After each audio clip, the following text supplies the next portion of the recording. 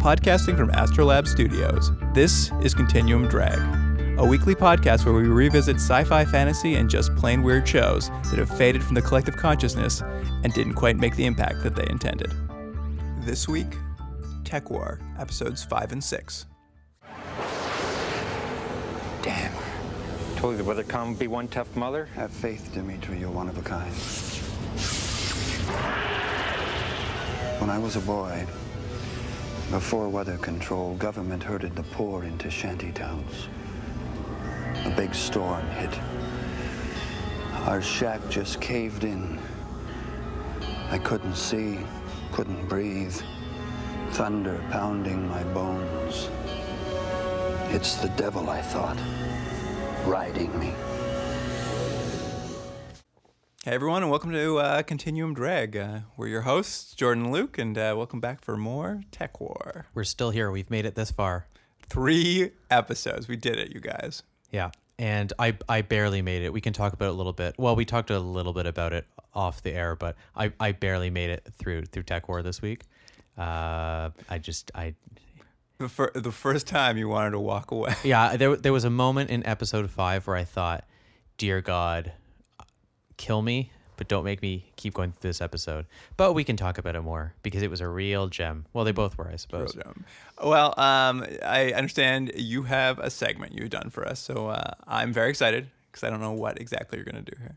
Well, I did a little bit of research. Actually, I did this while watching the episode because I was so bored out of my mind that I thought, I should just actually look into some stuff. So we had talked about a couple of the people who've worked on the show and what they'd done before or after. So I thought I would actually look into some of their credits and see what some of the creators had done. So yeah, that's good because I have not looked into anything. So. Well, I specifically looked into the directors and the writers. So I'll only kind of mention a few of the ones that sort of had some interesting things. So obviously we'll start with the creators. The 2 people who are listed as the creators of the show are obviously William Shatner and Ron Goulart. I'm going to assume that's how he pronounces his name. Maybe Goulart. So obviously we know about Shatner. We don't need to talk about him too much. Not right now. We'll get into him again, I'm sure. Other than he killed his wife.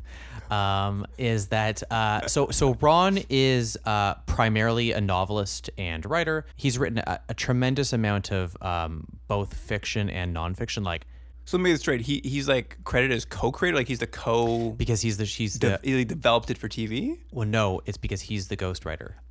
He's Shatner's ghostwriter, but essentially wrote these books. So he's like, I'm taking an EP credit on this thing. Right, so he gets an EP credit. Oh, good for him. So he doesn't really do anything, I think, other than take an EP credit. But he's clearly the talent behind this, whether that's something he wants a credit for. So he's clearly was an accomplished writer, if not someone who's particularly well known. Going through some of the directors, the director who directed the most episodes was a man named Al Croker, and that was 6 of the episodes he did. And he actually has had a pretty good career. He's still pretty active. He did shows like Chuck and Bones and Pushing Daisies, and a trend that we will see, a ton of Star Treks. Almost every single person I'm going to mention has either written or directed Next Generation, Deep Space Nine, Voyager, Enterprise. Literally every single one I looked had those credits. That's really funny because I was thinking this week, I was just like, why is Shatner not calling in any favors? Like, why is Jonathan Frakes not dropping in a guest spot? Like, where are the Star Trek favors? But I guess it's just for the directors and the writers. I think it was a bit of a different time in TV where these sort of journeyman writers would just be called on to shows, not knowing really much about the show, just doing single episodes, standalone episodes, right? And I think that might give a bit of an answer as to why there's sometimes consistency issues. I think they're just writers who come in and like, oh yeah, science fiction? Okay, sure, I'll bang out an episode. Cardigan gets an electric foot. I don't know. Right. There's no writer's room in this case. There's no writer's room. These are just, and I think it was the same thing for a lot of the Star Trek and things at the time. So again, I'm pretty sure every single person I looked at had written for these sort of episodic syndicated shows. Right. So anyways, so there's a director named Alan Eastman who directed 1 episode. I only put him down as interesting because he also directed Andromeda and Nightman, which we'll probably both be watching both of those at some point. He also did 42 episodes of The Littlest Hobo. That's a lot of episodes. Oh man, what a great gig, just to direct Little's Hobo episodes. Yeah, and also I'll say greatest theme song for a TV show. Do you remember the Littlest Hobo? Of course. Yeah. Who could forget? Yeah, who could forget? It's great. Sing us a tune. Sing us a chord there, Joe. There's a place. That's all you get. Oh, Going into the writers, you have a couple people like David Caron, who wrote a few episodes. He wrote Murder, She Wrote and Walker, Texas Ranger. But this particular writer, all of his credits, almost all of them, were G.I. Joe, Ninja Turtles, Camp Candy, Thundercats, and my personal favorite, one I thought you would appreciate, it was the Super Mario Brothers Super Show. Oh, with, man. With Lou Albano. Do you remember that? yeah. Oh, I remember. And he does his little dance at the beginning. Oh, man. Anyways, he wrote that. Like, what a gig, huh? J. Larry Carroll wrote for Brave Star, She-Ra, Ghostbusters. Dean Butler, he would only be exciting for my sister because he's an actor who played the role of Almanzo, which I don't know if you remember, from Little House on the Prairie. He married Laura Ingalls. Oh, it's a deep cut for, let's call her Jordana? I don't know what your sister's name is. Yep, that was it. Well. Oh, and finally, my favorite thing was there's a writer who I don't know if you can figure out how she might have got a job on this, but her name is Lisbeth Shatner. She wrote an episode. She wrote an episode. It's episode 18, so we haven't gotten to it, but I think we should make a note. That's the finale. That's a series. That's a season / series finale. So I looked up her credits, Lisbeth Shatner, who is his daughter. So she has one other credit on one other TV show, which she'd written previously in 1985, which was an episode of T.J. Hooker. Nice. So I guess thank you, Father Shatner, for giving her 2 writing credits and 2 big paychecks for these not very good TV shows. Hey, man, what are our dads doing for us? Yeah, Fucking nothing. Well, my dad got me in this podcast. You know, he was your original partner, and as he moved on, he thought. And people now there's a lot of online debates who was really better. You know. I mean, I think you're a cheap knockoff, but Yeah. that's not what the fans always say. A lot. I'm the Sammy Hagar of this group. That's where all those Van Halen fans out there. Anyways, that's basically a little kind of in-depth, a very exciting look into some of the writers and directors of the show that we're watching. So why don't we get into the episodes? Sure. Let me give you the synopsis for Tech War Episode 5, Stay of Execution. A terrorist has taken control of the global weather control system and threatens to unleash deadly storms. Jake is paired with someone who has been on ice. He needs to find out if she is helping or just setting him up. That's it. That's the synopsis for Episode 5. I think what I'll say about this episode is it has my favorite title of the episode. Stay of Execution. That's about it. After, 4 episodes of like really questionable world building, we get really deep into what it means to be like put into the freezer. Like these are like freezer heavy. It is true. There's 2 things to note about both these episodes. Both episodes are, as you mentioned, discuss freezers and show freezers, which again, right. They never talk. Well, they mention, but you don't see it. They mention that Jake has been in a freezer, but like no more information than that. It's weird to do 2 in a row. And then the other thing is Shatner's nowhere to be seen. Oh, I was going to bring that up later, but yeah, he's just gone. I actually was trying to think, I'm like, when's the last time I saw Shatner on the show? I think it was episode 3. Yeah, I just assumed he would be in it more. I assumed it would be his baby. He'd show up a lot more. He'd get a few more things. He is nowhere to be seen. He's a cameo in the show is what he is. He shows up when they need the ratings to go up, All right. We get a monologue from this week's bad guy, Alec, who initially seems to be running a terrorist organization called Labyrinth. But we'll quickly see, like, Labyrinth seems to be him and one other guy. Like, there used to be a terrorist syndicate, and now it's just like, I don't know, they're just 2 guys in Russia who have a weather control machine. My note, and this is never going to stay in. My note was, he looks like Blade from the Masters of the Universe movie with Dolph Lundgren. Oh, that's staying in. That's great. Do you remember that movie? No, but I love that this is what you do now. Yeah, I look at it, I go, oh yeah, that guy looks like that movie I remember watching in 1987 or whatever that movie. It must have been later, maybe 1989. I think I've seen that movie, but it's been a long, long time. It's really bad. I remember Courtney Cox in it. It's at the time when they were making, cartoon or comic book or whatever movies, but they wanted to stay away from the source material because they thought that would hurt it. Which is, like now it's the exact opposite. But, it's the same time where Punisher came out, but they didn't actually want Punisher in his costume. And He-Man came out, but they didn't actually want him with his He-Man sword that turns him into He-Man. And it was a weird time for these movies. Now we're living in a better age. Yeah, we're living in a better age where it's 85 Marvel movies every 3 seconds. What a time to be alive. Each one better than the next. So we meet the villains, and they're controlling the weather, and the weather is attacking North America. Yeah, well, no, it's more like a Roland Emmerich movie. Oh, Geostorm. Yeah, it's like one of those, right? But I mean, I think they had the same thing in Star Trek, didn't they? Wasn't weather controlled? I mean, probably, but no one ever took it over, and that I remember, and like held Yeah. people hostage with it. Yeah. Also, it's just like a Roland Emmerich movie with no budget. Like you don't ever see Yeah. a storm, That is funny. I did notice. You hear the rain, and they talk about the rain and a then you lot. see a flash of lightning. Yeah, they're like, ooh, this storm's getting real bad out there. Don't look out the window, but trust us, it looks really bad. We don't have the budget for you to look out the window. Can I mention one thing before we move on? Sure. What was the main bad guy's name? Alec. Alec. His stupid soliloquies. Oh yeah, he gives a whole monologue. He's like gives these weird monologues, and they're all weird. And I think at one time he actually says, like, I wrote Bob Dylan sue him because he wrote A Hard Rain's Gonna Fall. He actually says that. It's like, oh, come on, guys. Who talks like this? I made a note on his opening monologue, and all I wrote was "devil monologue." I think he just kept like talking about the devil or something. Yeah, I wrote it down too. He said, "It's the devil, I thought, riding me." Just monologuing from a secret lair in Russia while controlling the weather. Yeah, exactly. What this does, this whole weather attack, brings fan favorite, unclear government representative Grout Was that from the name? episode 2 back into the show. That's right. That's right. It was the same woman. I didn't know her name was Grout. Yeah, they say it in this one. They're like, Grout's here. I'm like, tough name. And again, the funny thing is they have these different levels. Cardigan mentions, or someone in their organization mentioned, that Cosmos works for the Attorney General. So that's how it works. They're a separate entity that works for the Attorney General, assuming the Attorney General of the United States, or whatever is in the United States place at 2045. Oh, really?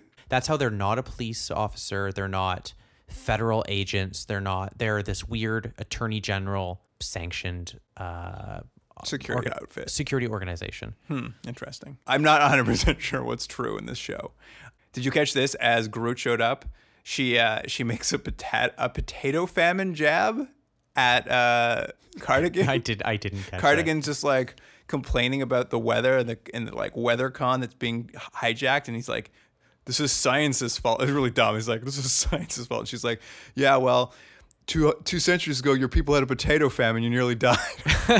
It's like so many Irish jokes for the last couple episodes. She's like, anyone else from Rwanda out there? Hey, remember that massacre? It was really weird. At any rate, she shows up because it's time for Jake to get a new partner. Get out of here, Sid. This is a weird trend that seems to happen a lot. Well, will be happening a lot, is that Sid, they just don't, is it the writers don't know what to do with Sid, but he always has to stay in the office so Cardigan go out, do stuff. And Cardigan sucks. And even this, they go, we need his special skills. What's his special skills? They always say it, and it's always so vague. Yeah, I haven't seen any special skills so far. The government is teaming him up with an ex-agent from Labyrinth who's been in the freezer, but since she bombed a Maglev train in Chicago. So they go down, we finally get to see the prison where they freeze prisoners and like they de-thaw her and take their prisoner out. And did you catch what they call the condition when you get out of the freezer? A freezer burn? Freezer burn. That made me laugh. Wasn't that funny? She's suffering from freezer burn. Yeah. And she's going to be Jake's new partner to help take down her old comrade from Labyrinth. I have so many questions about the justice system here. She's supposed to be frozen for 50 years. There's no rehabilitation. She's just unconscious. And then they unthaw her. It's actually, it's not a punishment at all. You just close your eyes and then you wake up and, your sentence is over. The real punishment all your friends are dead. is all your friends and family are dead. And even worse, your clothes are really, really out of fashion. All their pop culture references are so out of date. Yeah. They're still talking about early Simpsons episodes where they've moved. The Simpsons is in season 63 now. Still going, though. Yeah. I want to talk a little more about the freezer stuff. Because, yes, coming out of it has the repercussion of freezer burn. What happens to her throughout the episode, she'll, like, have an attack of freezer burn, which is just her, like, feeling kind of cold. Yeah, they at one point there's a part where they just talk about freezer burn and they say it's going to be unpleasant and blah blah blah, and almost immediately after she's like, "Oh, what's happening?" I was like, "It's freezer burn. They just told you, you idiot." Well, and even at some point, Cardigan's just like, "I still get the burn." Like, Yeah. This is just apparently a permanent scar. Although The one piece of kind of like insight we get into it, well, Cardigan and Lena, his new partner, Lena, yeah. are talking about kind of their past in the freezer. Cardigan says this, and I just don't know what to make out of it because it doesn't make a lot of sense. But he says, in the freezer, all our minds are hooked together on life support. So we all have the same nightmare. Yeah. And their nightmare is freezer burn? Yeah. He implies that they're like mentally tortured or something. It was very weird. Yeah, it's like I couldn't tell if Cardigan was doing his best at trying to say something interesting, but it just sounded dumb and weird. It's like, what are you talking about? We got a lot more about the freezer and what the prison system's like, and not really makes any more sense, but it was at least a little peek into what happened when Cardigan was in the freezer. They go to Russia. I didn't even know it was Russia for a while because no one speaks Russian. And they didn't even try to, except for later on. Then one guy comes up with the worst Russian accent ever, the military guy. But no one speaks Russian in Russia. And the only thing I enjoyed was that they're apparently in Yeltsingrad because the writers thought, yeah, Yeltsin's going to be remembered very, very well to the point where they're going to make a hologram of him above the building. Yeah, no, it's great. Like they take her out of the freezer and then they immediately jump straight to Russia. I was a very big fan of this move directly to Russia. We're now going to see what Russia's like. They barely leave the airport. They don't leave the airport, and it just looks like an airport, and no one speaks Russian. Like maybe I convinced myself that, okay, it's the future, and Russia has become so cosmopolitan that there's a bunch of different nationalities and cultures and languages, so everyone just sounds like a Canadian actor. One guy does have a Russian accent. Yes. Another guy has a Jamaican accent. It's a real mixed bag there. Great part of them going to the airport, though, is while security is lax, we finally discover what the name of Cardigan's gun was. Did we? Did you hear it? No, I didn't. It goes off in the security, and he's like, I don't have anything on me. And then his partner immediately is like, he's got a plasma pistol on him. I'm like, that's what that wave gun's been this whole time, a plasma pistol. You know, it's funny, I heard that and I didn't even connect it because I'm stupid. They're in this airport. The first thing they're going to do is meet their contact they're supposed to meet there, which has great future slang in here. They're like, we got to meet this street wipe. That's the slang they use for this person they've got to meet. So they have to meet this tech head who's going to tell them how to get to Alec in like Stop Labyrinth. And did you hear, is this the guy they meet at the airport? Yeah. And did you hear how he introduced himself to them? No. I wrote that down. What's real, man? What's real, man? That is Happy Jack. Happy Jack. He's, I don't know what is going on. He talks about how he is on tech all the time, but a low amount, so he just remains pleasant. Still trying to have this comparison that tech is like drugs. So the basic idea is that he's a little bit high. He's just a little bit high, and so he's a fully functioning person. But the problem, though, is what they've shown us with tech, as you've illustrated before, is just weird images of you like molesting people that work for you. That's what seems to be tech. It's these weird images in your head. So is he just watching this? Yeah. How is Happy Jack walking around and interacting with people? Yeah. I don't know. I don't know. It doesn't make any sense. Happy Jack, however, does not believe that they are not cops for any amount of time at all. Yeah, because Cardigan hasn't put on a great disguise yet. Yeah, that's true. They get chased off. It's not really a lot going on there. They get chased off by Happy Jack's guys. The only thing I want to note there, though, is when defeating Happy Jack's guys, they use one of the force fields we've seen, which has protected Shatner in the past. But did you notice that this time they introduce a new idea of the force field? If you run into a force field, you just evaporate. You're gone. That is new information about the force fields that I'm just like, that's not a safe device to be using. Also, this is a real nerd nitpicky thing, but I see this all the time when there's something similar in a science fiction movie where someone's frozen for time or someone goes into the future or whatever, and they always immediately know how to use the technology. She just immediately knows how to use the technology in the airport. She's seemingly been in the freezer at least for a few years, right? Yeah, but I don't think they've updated. Like from the look of the technology in the show, I think it's been pretty stagnant for a while. Let's say 5 years you haven't used a computer, and you come on. Do you think the operating systems are the same? I don't think. What I'm saying is, there's no way she could have had that force field. She could have hacked that force field. Yeah, no way. To dissolve that man. You know, Lena, some Russian terrorist who has a weird face tattoo, would not have the know-how to do that. Don't buy it. I thought Happy Jack was going to come back because they don't deal with him after that. Like, they kill his thugs and he kind of runs away. And I'm like, oh, we'll see him again. Never see him again. Yeah. Like, it was a really weird introduction of a very distinct character to never bring him back. Well, there's never time in these episodes because they have to give all the lines to Cardigan. That's like, it's a running thing that none of the other characters have any time to do anything because everything has to go to Cardigan. Moving on, after they get away, Lena uses this future term, that tech head lobed you as a cop. Lobed. Yeah. Which means it's time for a makeover. Record scratch. I feel good. That's what they should have done. That'd have been great. And it's a whole montage of him putting on different wig stuff. But yes, them putting him in a terrible hair metal band wig with a Mike Tyson face tattoo, it was the dumbest thing. And it made me laugh because it was so dumb. It was great. We literally cut to him getting laser tattooed in a chair. And I was like, whoa, that's, it's the future, so I guess you can probably remove tattoos very easily. And then they just immediately like, Cardigan's like, this is just temporary, right? And the guy's like, yeah, it's fine. It'll just fade away. I'm like, what? Why even bother? The viewers were going to be very worried. He's not going to keep that tattoo, is he? The rest of the series. Oh, no. Cardigan's got a huge face tattoo. That would actually be better. That'd be better if it wouldn't hurt the show. It wouldn't hurt the show. No, I think it'd be better if you had something and it's like a battle scar. He's got a face tattoo from that time that he went deep undercover for 5 minutes. In Russia. In Russia. In a Russian airport. In Yeltsingrad. Let's just say that so far in this episode, there's been no reason to unfreeze this woman. Like, no. I just and they give very little logical reason other than, well, we can talk about it, that Cardigan always needs someone to make out with. They're destined to hook up in this episode. Anyway, with his new look, with his new bad boy look, they hook up with an old cop that Lena knows who probably was part of the terrorist cell at some point, but now he just goes around taking bribes from store owners. Yeah. He got 350 credits he took from that sushi owner. Was that what it was? Yeah. Back to we really should have some sort of chart where we track the how money works in the future, because as we've pointed out before, it makes no sense at all. It did seem like a lot. And I mean, this whole show, all Cardigan does, anytime they meet a new character where they need to find like the next step to get to Alec, all he does is he bribes someone.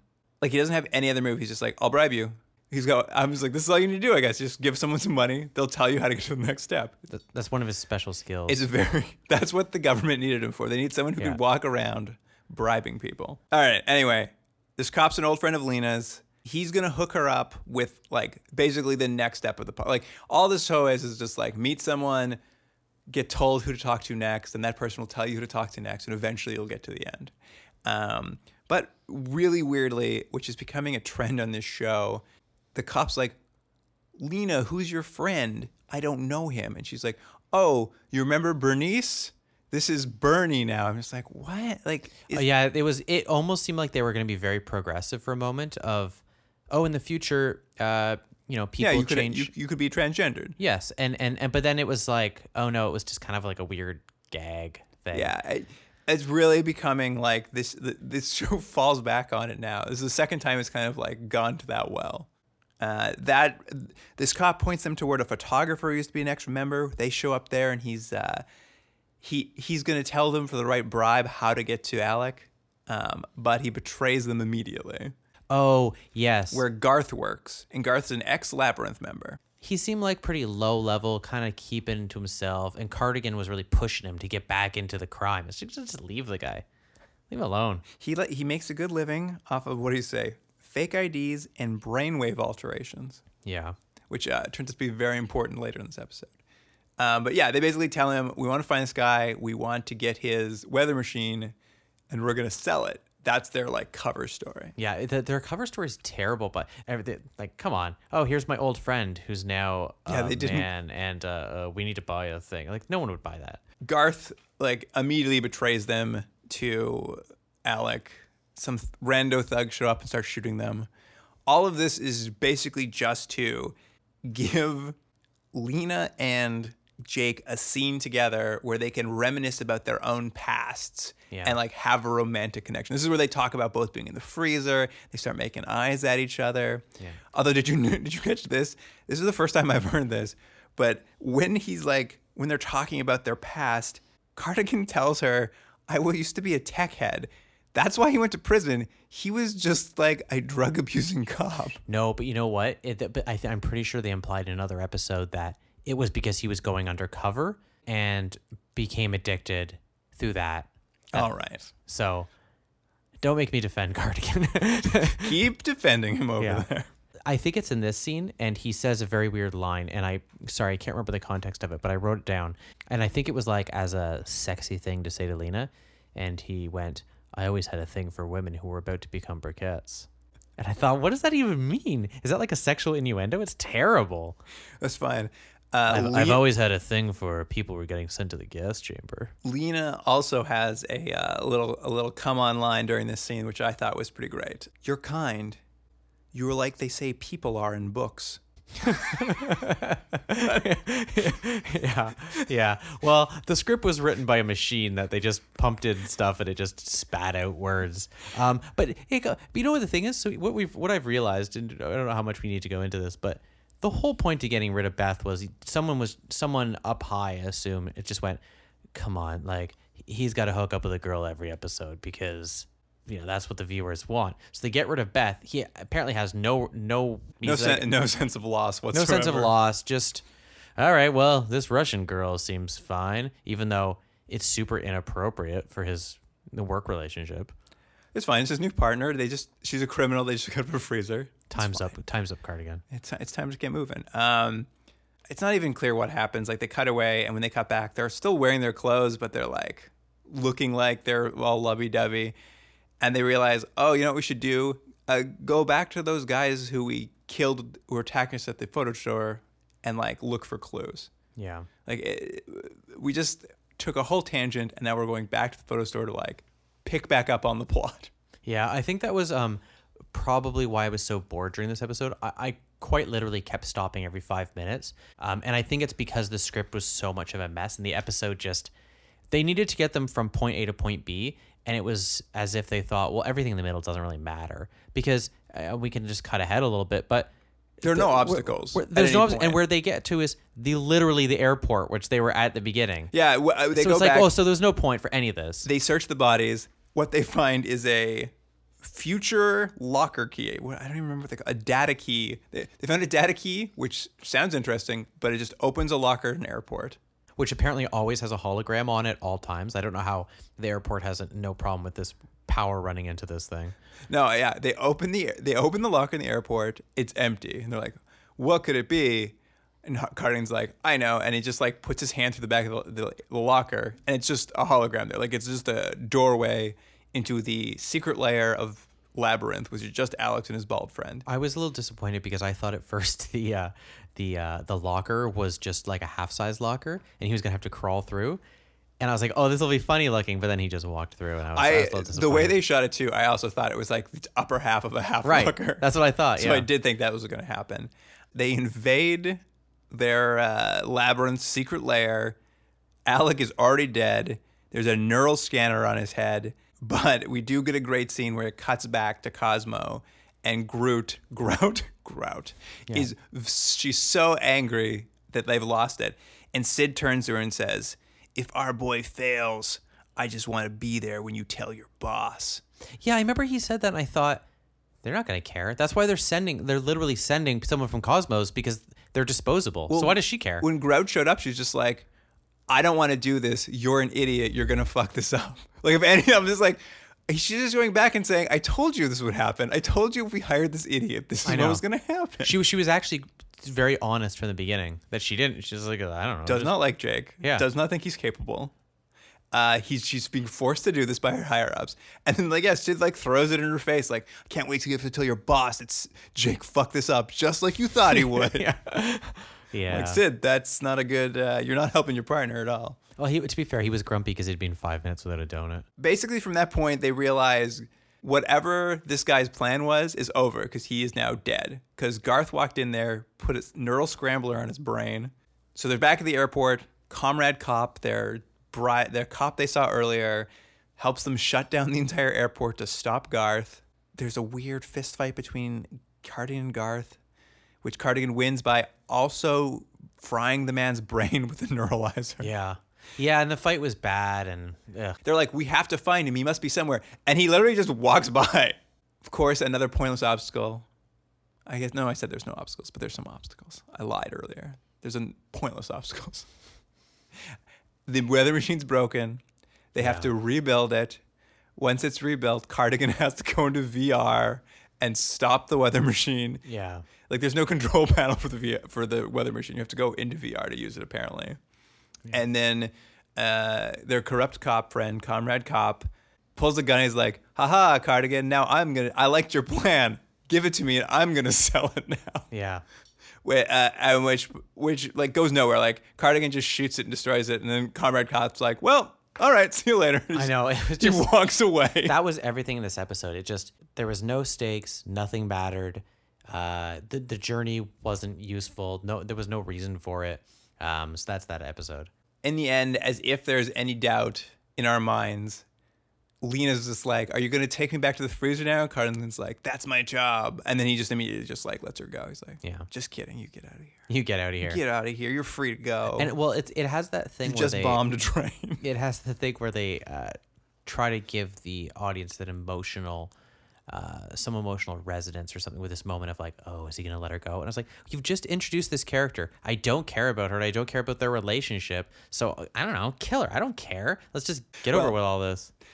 Cardigan walks away and first thing he does, he's like left her 30 seconds ago, walks up to a machine. I assume he's going to be like, she got away. Sorry, everybody. But he walks up to the machine. He's like, one ticket home, please. I know. I thought saying, you might as well just say 2 tickets. Wait a minute. Words. And then if they look back at the recording, they'll be like, oh, he clearly thought she was with him. Like, he didn't even bother calling in to say she escaped. He's like, one ticket home, please. It's fine. I'll explain this when I get back. Yeah. But yeah, that is episode 5. Pretty lackluster. Although I will say I liked the early freezer world building, and I liked initially getting to see Russia for a few minutes. Yeah. But tough plot. Tough reason to like follow along with this plot. Yeah, it was, dare I say, my least favorite episode. Ooh, wow. Yeah.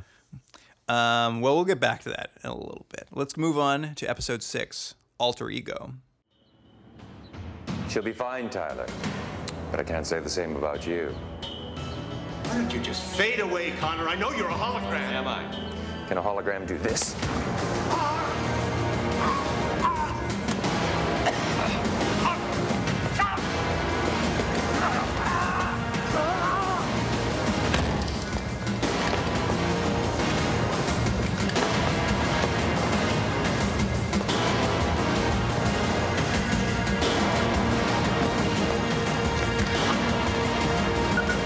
Metro, this is Gallagher.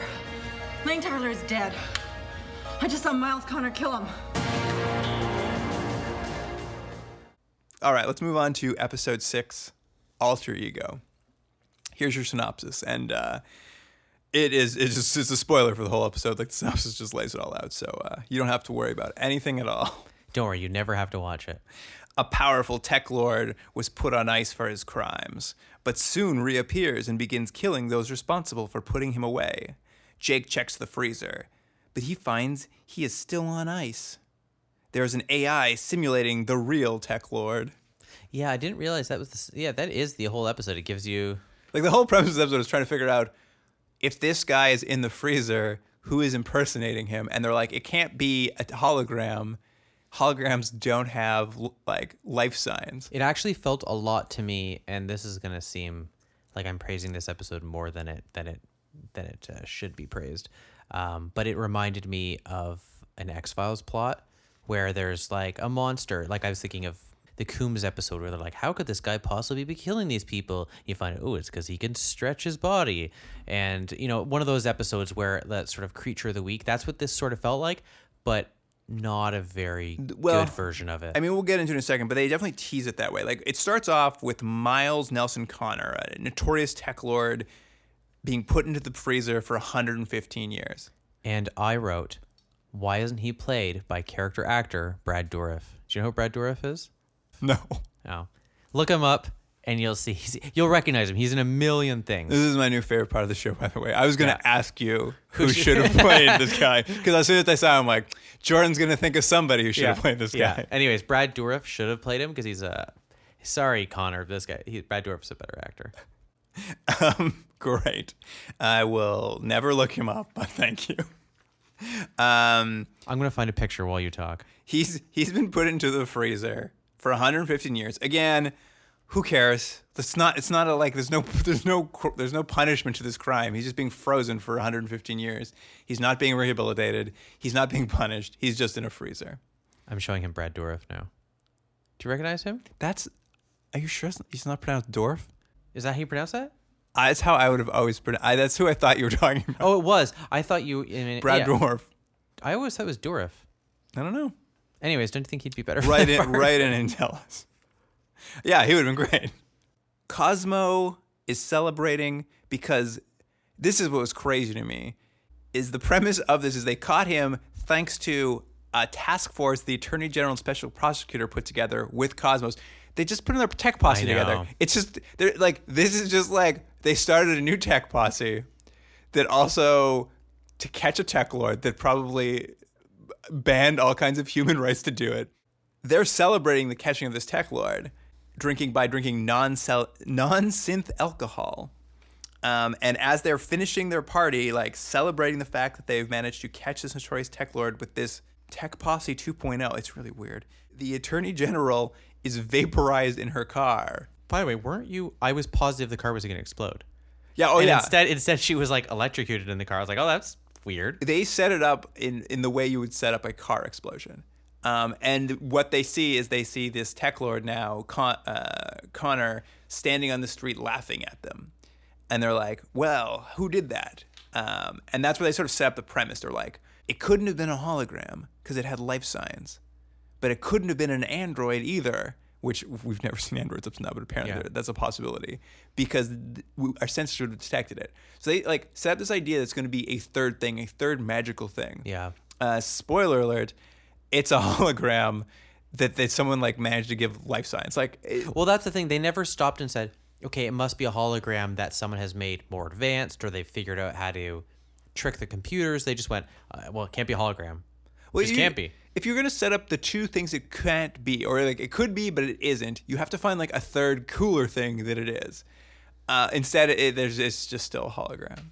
Yeah. It was like such a disappointing turn. Anyway, so this tech lord's in jail. We start realizing the tech lord, basically they're like run like a mob family. Like we go to a mob meeting and they're trying to figure out who's going to take over for him. And so his underlings are fighting for the top spot. And then this not hologram of the tech lord shows up. I don't know what. Did you see what he did to that man? Did he shoot him with a laser or something? He doesn't move. He doesn't do anything. It's this young guy, this brash young upstart, Italian stereotype. It's like, I'm going to run the family now. And he walks in and he's just like, you think you're going to take over from me just because I'm in the freezer? And like a wave shoots through his body. Right.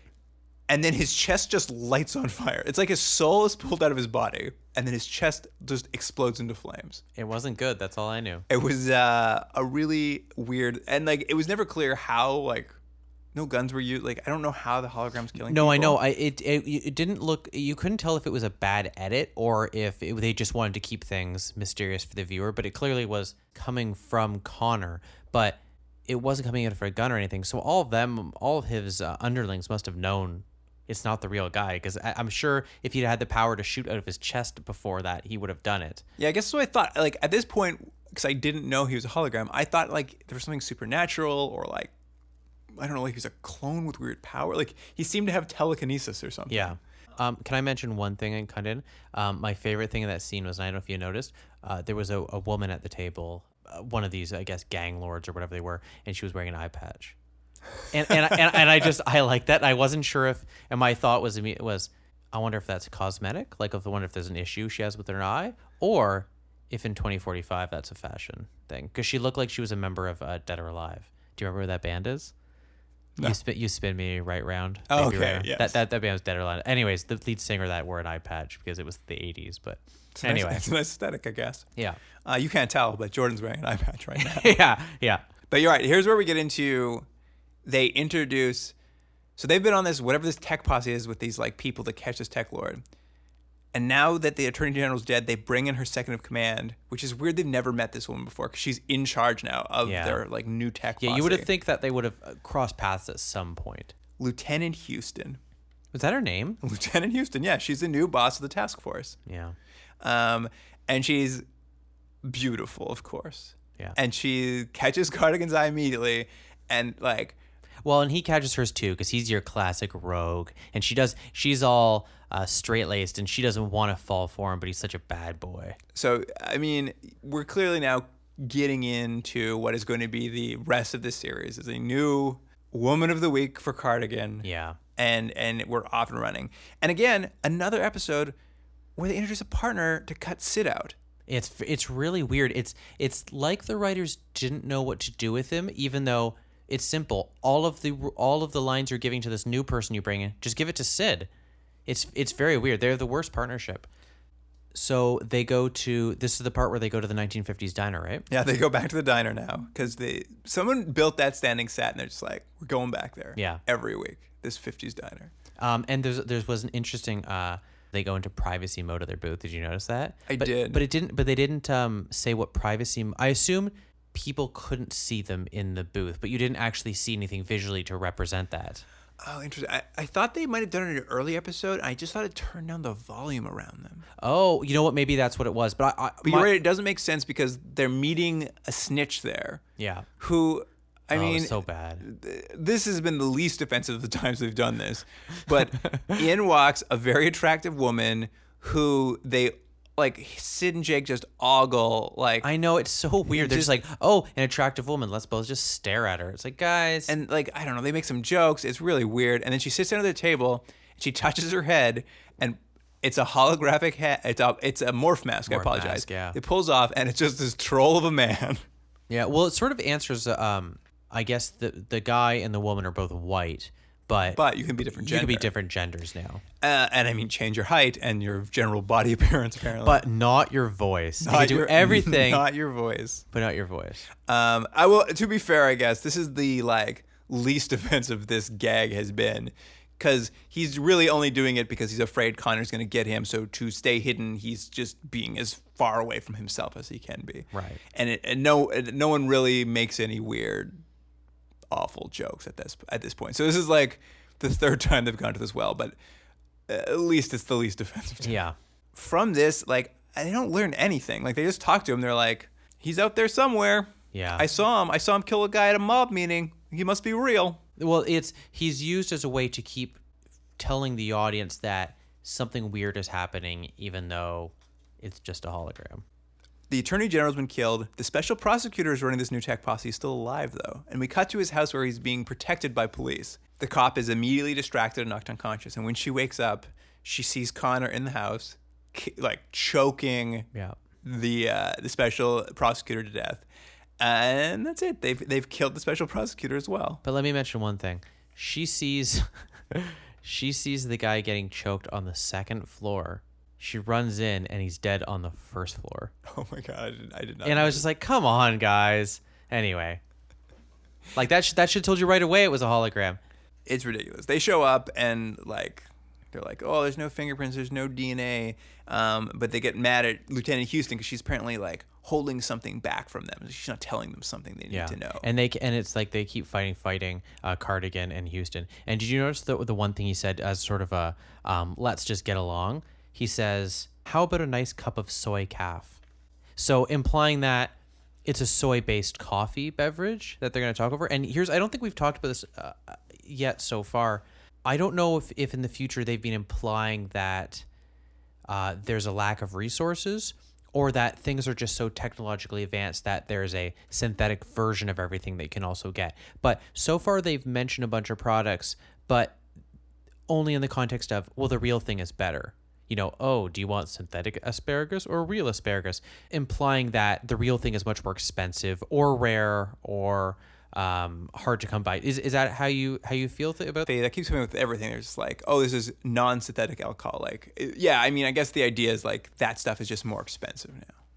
See, I'm actually more interested in that and the world building than I am in these plots. I'm like, oh, interesting. Soy cafe. That's what people are drinking. And then it's like, oh no, they're going to talk about this hologram more.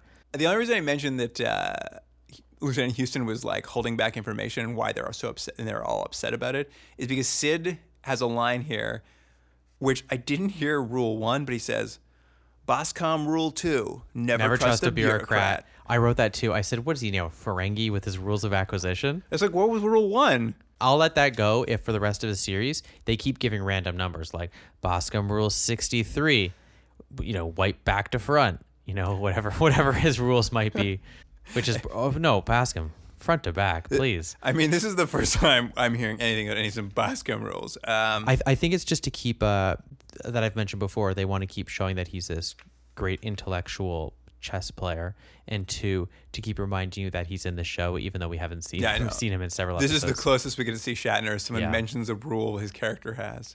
From the crime scene, they go back to Cosmo. Nika hates Cardigan for some reason. Every time they interact, she just is like talking like she fucking despises him. And I don't know why, but she's like, I think she's just sassy. That's her thing, isn't it? It's not sad. Like, she literally seems to like find him to be a huge inconvenience to her life. Oh, but then he makes a comment, and I wrote it down. Sid and Jake joke. I can't remember what they had asked her to do, and she was like, I don't want to do it. And they said they made a joke about pulling off her nails. Did you get that? Yeah, and I thought, what kind of office is this? If my boss said to me, do it, and then made a joke about like injuring me somewhere, I'd be like, I think I'm done here. Like, come on. She says she's very busy. She doesn't have time for, like, she doesn't have time to do Jake's work as per normal. Like, Jake wants her to Google something, and she's like, I'm really busy. And they're like, make a joke about torturing her. Yeah, it was really weird. Anyway, she Googled it for them, and basically he just, like, wants to know who has the same body type as Connor, who could be impersonating him. But they've already shown that you could be any body type and wearing a body morph thing. So I was like, what is this going to show you? If that weird looking guy could look like a beautiful woman, then you could be Dikembe Mutombo dressed up as... Dressed up as who? Dressed up as who? Dressed up as who? Warwick Davis. Oh, there we go. You got there. Yeah, I got there. I picked a tall person that no one remembers, and then a short person no one remembers. Actually, I think people still remember Warwick Davis. Oh yeah, people know who Warwick Davis is. Yeah. Do you remember who Dikembe Mutombo is? No. He was a basketball player. His thing was he was very good at defensively hitting the ball out of people's hands, and then he'd wag his finger at you like, no, which I actually don't like anything in sports. Like, just play the game. You're getting paid millions of dollars. We don't need to have you showboating. That's pretty good showboating, though. But you did the one thing you're getting paid for. Calm down. With the information from Nika, they break into this junkyard. It has a security system that Sid's going to disable with his the old computer one. Yeah, with his thing. It doesn't work. They find what they keep calling an ancient computer with I wrote it down. What is it? A 3286 processor. They can't believe how old it is. It's so crazy. And it's clearly just like computers they had around. It's from the office. It's from the office. Coordinator in the office is I need that. No, we need it for a prop. But that's the thing. They're like, this is where they figure out it's a hologram. Because for some reason in this old computer is this hologram program that lets you have life support, like makes it look like you have life signs. Yeah, it makes no sense. Like, why would that be in the oldest computer in the world? Luke, they say it's a high res hologram. Oh, that's right. Sorry. So that answers all the questions. A high res hologram with life signs. Yeah. So this basically confirms everything they've thought. Houston shows up out of nowhere, and she basically explains the plot now, which is that she's actually on a different task force, which has been trying to find this something that Connor was up to. He was buying all this technology so he could how did they put it? So he could be a cyber hacker with full access to the Matrix. Yeah, it was weird because it was one of those things where they wanted conflict between Houston and Cardigan, so they had her withhold information for one scene. But it was for one, it was for one scene, and two, it was information that there was no reason to hold it back because it doesn't really affect anything. So it was just a false sense of conflict to give these two they're really butting heads, but I bet they'll fall in love anyway. Because have you seen Cardigan's jacket? How can you resist? So now that they're friends again, right? It's all, you know what? As I've always said, if you're not getting along with someone, invite them out for a soy calf. You'll probably find you have more in common than you have. There's differences. But you're always saying that. It's true. Yeah, remember that time we had that big fight, and then I said, "Let's go get a soy calf." And worked it all out. And then it turned into this podcast. You were all Trump, get rid of the immigrants. I hate women. I wish I could save every aborted baby. And I was like, yeah, you and that soy calf set me straight. Yeah, and I said, you know what? I agree with you in all those points, Luke. I thought that was sarcasm. Yeah. Disclaimer, I'll cut that out of the show.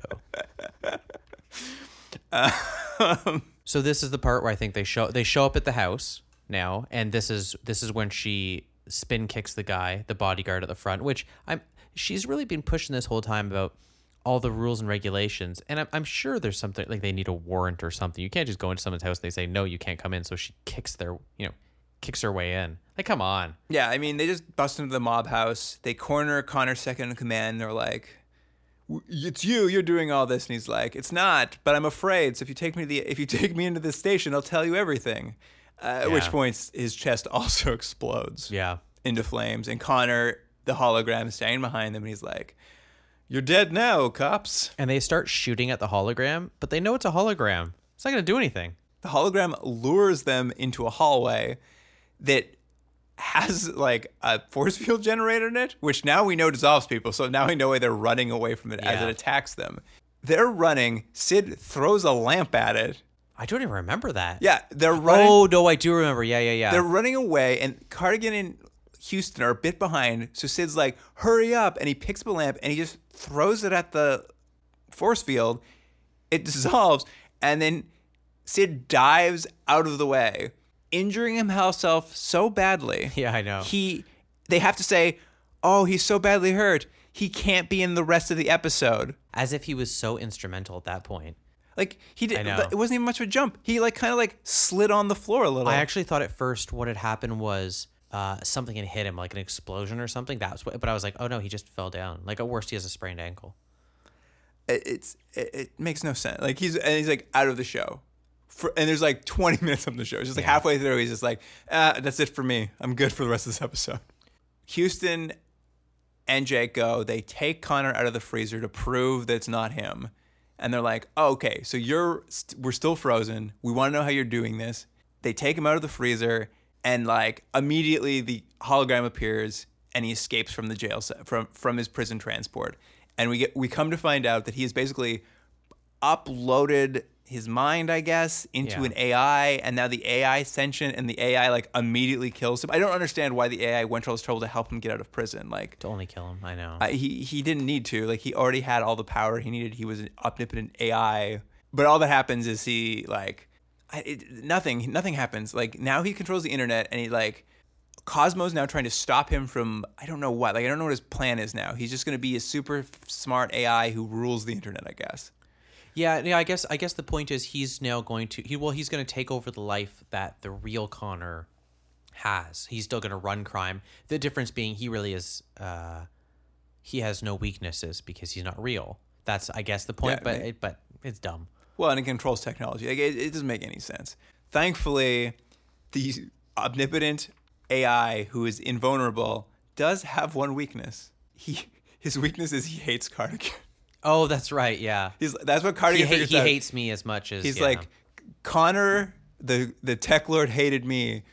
So this AI, if he has his mind, he also hates me. I'm like, well, finally, something's paying off for Jake. Everyone hates him, and that's the one thing that's going to save us. And for the second episode in a row, Jake has to get hooked up to technology and go into the internet or some sort of computer. Only this one it looked funnier because he was all jiggling and stuff. But I felt like this episode would have been better if they got to that almost right from the beginning.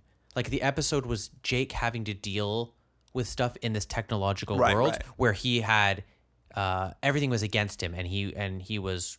Yeah, he was out of his element. He was out of his element. I thought they could have started that right off the beginning, and they could still have had Houston feeling weird over top of him, looking at his body and stuff, and look at the suffering he's going through. But instead, they did this whole journey that meant nothing, signified nothing, and now he's just going to resolve it in 3 seconds because it was so this in this AI that you go to, it's just like your world. Well, you can walk around. It's just like, I mean, you can really see the level of understanding or care for technology, when he goes into the virtual world to attract the AI to him so that they can capture and destroy it.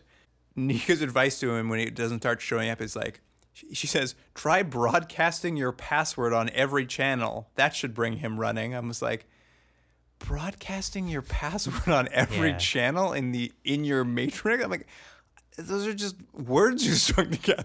You would think that he's in this world. It's not his real body. You can do anything. And clearly they've shown this with the AI Connor, the hologram Connor. He can shoot lasers. He can just kill people. You would think that Cardigan should be able to do stuff in this world too, now that he's there, right? Or he should be able to project himself as a hologram into the real world. But they don't do that. They just get into like a fist fight, and it's just like... I did think we did see like the first idea of how the Matrix works is because they put him into it, and when he wakes up, he's still in Cosmo, it's just an empty Cosmo. So I guess where your internet is, it just looks like your house. Yeah, exactly. Like inside your computer is just like also your house. Yeah. But when you go to work, you go on that internet. You're just at your internet at work. Yeah. But just all the annoying people you work with are not there. It's just a big empty room, but it's still your work though. Yeah. Like basically Cardigan, kind of in true like noir detective style, just gets beat to shit for like 4 straight minutes. Like he has no plan. He's just standing there getting beat for as long as it takes them to like destroy the AI. Well, that's the thing.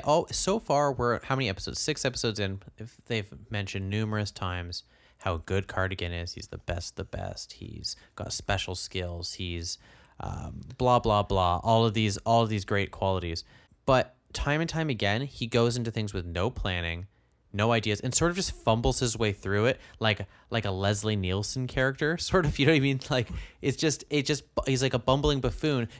I'll gotta go into the AI system. Why not send Nika in? She clearly knows how to use technology, but they send him in. He's like, I guess I'll fight him. It's like, oh, so he has to go in because they hate him. Yeah, that's right. AI hates him. Yeah, so he hates much. him. Yeah, gotta send him in. All right, let's go through the only things. What are Cardigan's special skills? Real quick. What are Cardigan's special skills? Everyone hates him. Yeah. Okay. Real good at getting beat up. Yeah. Oh, we saw him kick a couple times. A couple good kicks. I know he can bribe people. He real quick to bribe someone. He's good on his feet in terms of he can come up with an excuse, like a really bad excuse, really quickly as to why he's somewhere.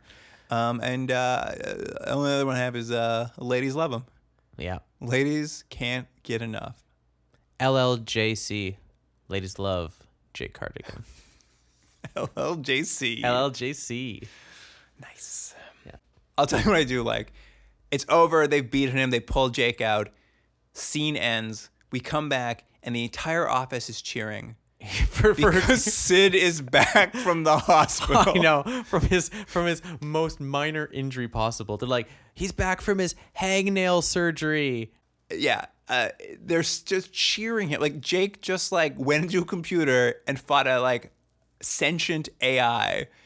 But this guy took a little tumble, so he's back. Let's all give him a big round of applause. But the whole thing was so that they could show how Houston is lightened up, and she gives him a thermos, which has what? I said it was a donut stein. Yeah, it was. Well, she mentions, I think she says, and I could be wrong, I think she says it's like sweet cream and a donut, and he's like, oh, like and now it's clearly a running joke because it's 3 episodes in a row where they've his thing is he loves donuts, and again, you mentioned it. What we know now about him is he loves technology, he loves a donut, and he has very brittle bones. I love. He's like a young bird. I love what she gives. Like it literally does look like a beer stein. Like it even has like the lid that flips up when you push it. Like it like pops open. Yeah.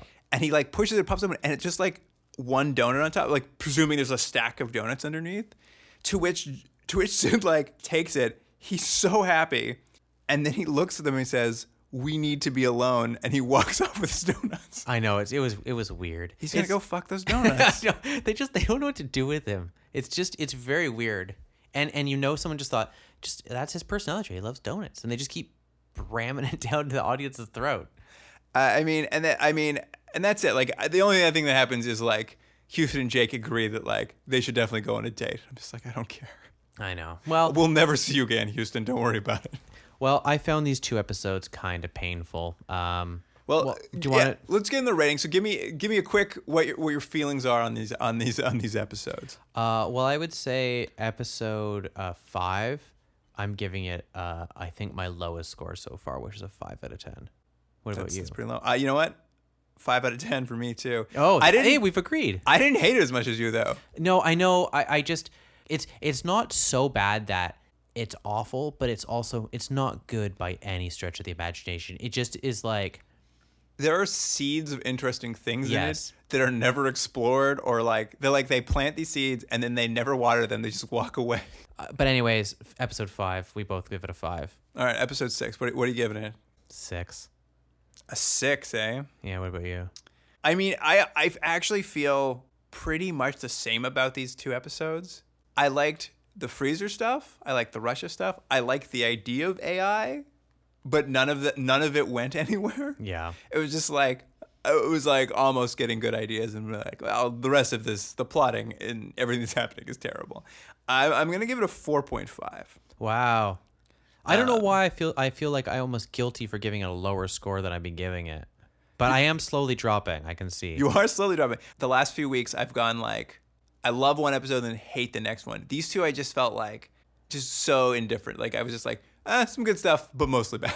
I can't wait till Elizabeth. I'm assuming it's Elizabeth, but I'm pretty sure the name was Elizabeth. I can't wait till her episode because I'm sure it will be. I think it will end on a high note, and I'll be a tech head, once again. I'm very hopeful this all ends on a very high note. Yeah.